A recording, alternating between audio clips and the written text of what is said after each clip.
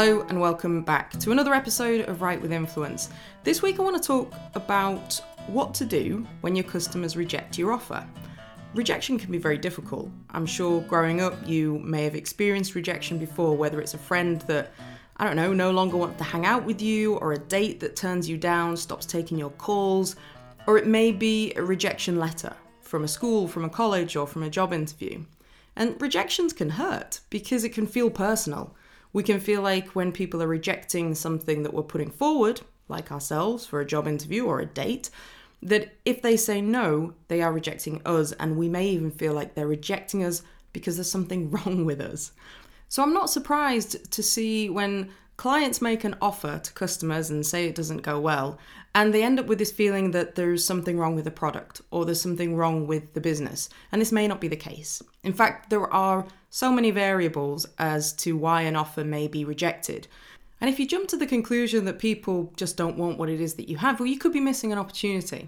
So today I want to talk about why we tend to jump to these conclusions, why you shouldn't take rejection personally, and also some quick tips that you can use to look for alternative marketing angles in case it's your message that's missing the mark. First of all, why do we jump to the conclusion that if someone rejects our offer, it means they don't want what we have?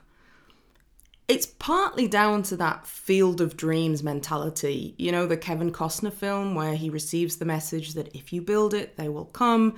So he builds a baseball field where people end up coming to watch ghosts play or something. It's been a while since I saw the film. I remember I really liked it, but the premise was there was no plan to market or promote this baseball field. He just had the message that if you build it, they will come. So sometimes we feel we've got a great idea for a product, and if we just put it out there, people will find it and buy it. Now, I also call this the George Mallory approach. Now, if you're not familiar with George Mallory, he was a British mountaineer who took part in the first 3 British expeditions to Everest. And during an interview, a reporter asked him what his motivation was, to keep trying to climb this bloody big mountain. And his pithy and profound response was, because it's there. This went down really well with the reporters. In fact, it's since been called the most famous 3 words in mountaineering. And whenever I hear this story, I always try to imagine, what would his wife have thought about that response? George, over here. One more question. Yes, you. George, 1922 was your 2nd expedition to Everest, and you say that you're already planning your 3rd. Why do you want to climb it? Because it's there. Wow. Shh, come on now. Shh. Oh, you should have seen them, Ruth. So admiring, so complimentary, so... Sorry, what was the press conference for? My upcoming trip to Everest. George, we've got 3 kids. They're all under the age of 10, and you've been there twice. Why on earth do you want to go again? Because it's there. That is the dumbest reason I've ever heard.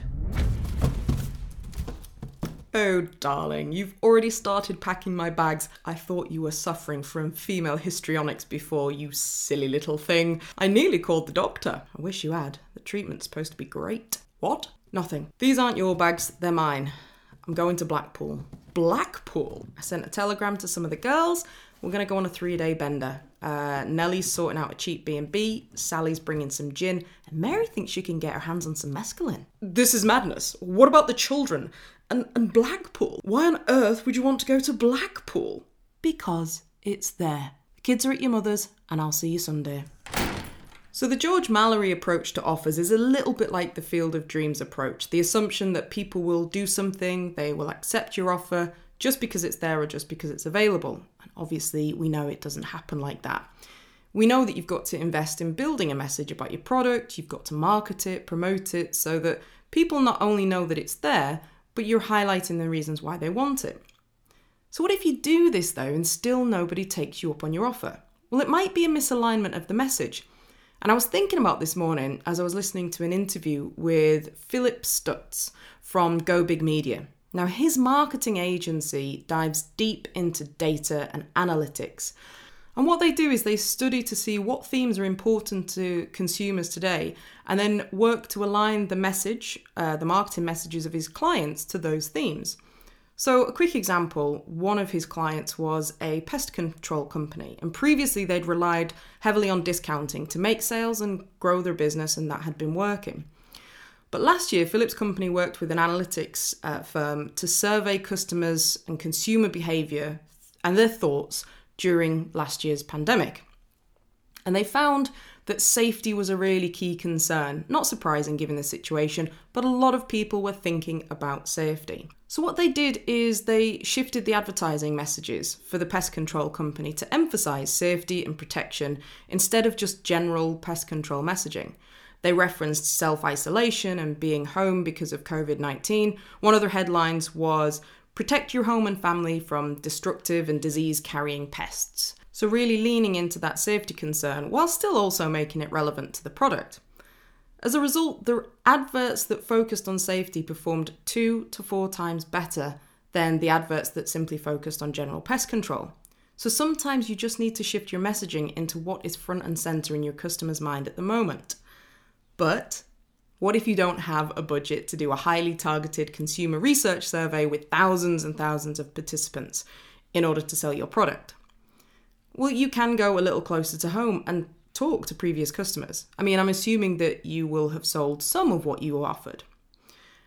I would find a handful of customers to talk to, and I'd ask 3 simple questions to give you 3 simple variations of marketing messages that you could run. And what's nice about just asking these 3 simple questions is it's not a huge time investment on the part of your customer. It's a short chat. It's something that they're more likely to say yes to because you're not asking for a massive investment of their time. And by just focusing on 3 simple questions, you're also not going to get overwhelmed by multiple different marketing messages that you could explore. So of the 3 questions, the first that I'd ask would be the trigger. What caused your customer to buy? And I really want to find out what was that tipping point that made them want to make a buying decision there and then. Don't feel bad if you don't know this information, and don't feel bad for asking this question, because just last week I was talking to a financial services company that was trying to figure out the answer to this very question. They weren't always certain why customers eventually decided to buy. Now, with business-to-business sales, the process is often more complex, involves multiple people, so it's a little harder to sometimes discern what that specific tipping point was.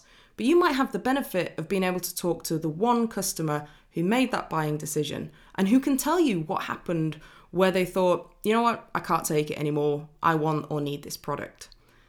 For example, was it an unbearable backache that made them look for a new mattress? Was it nosy neighbours that made them seek out a fence or shrubs? If you can tap into that trigger, it can help you think about ways to build messaging around those triggers to see if it gets the attention of other people in that situation. The next question I'd ask is, why did they choose you? And the answer might surprise you. It may not be that you were the cheapest. It may be that you had the most information on your site. It might be that someone had recommended you. Maybe they just liked your approach, they liked a video that you did, they saw you on a particular site or podcast, etc., etc. But what this can tell you is a handful of things.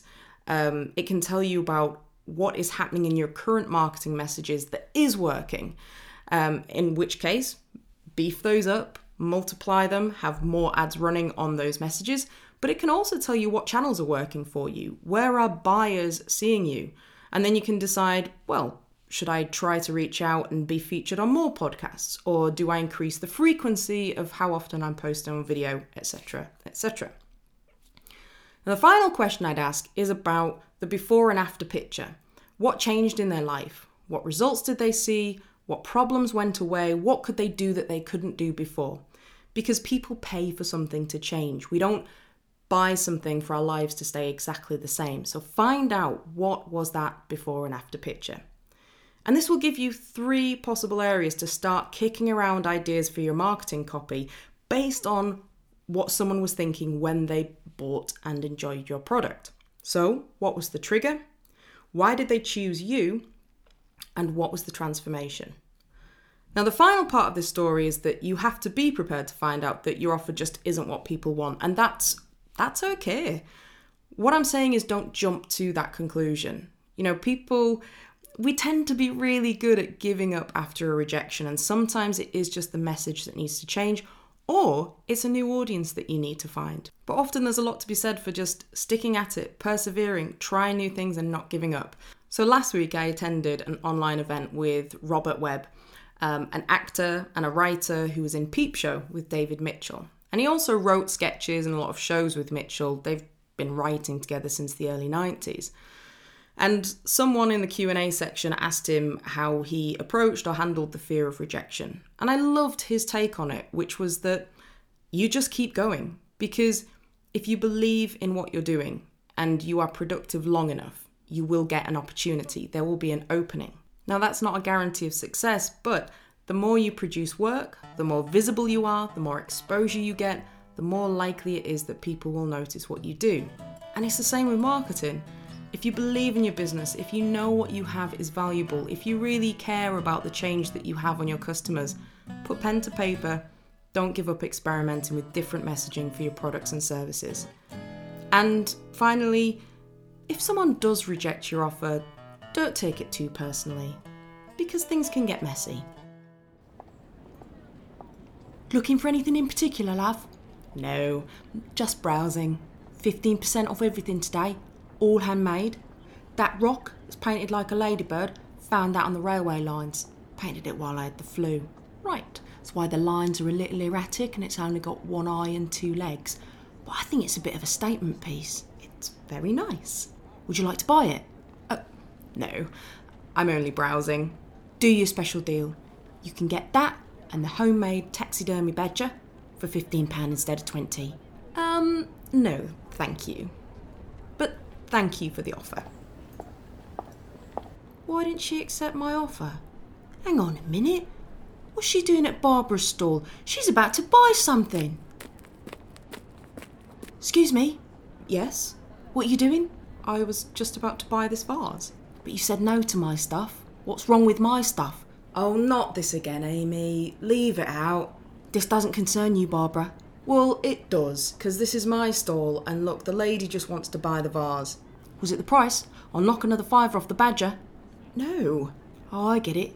You want something a little extra. Well, I'll give you the ladybird rock, the taxidermy badger, and I'll throw in this collage made from pasta shells for free. No, thank you. Well, then you're not buying this vase. I beg your pardon? If you're not buying from me, you're not buying from anyone. I don't handle rejection very well. In fact, no one's having it. This is ridiculous. I'm leaving. It's not like this at Spitalfields. You've got to stop this, Amy. I just don't know why she didn't want my offer. Because it's all of your stuff is absolute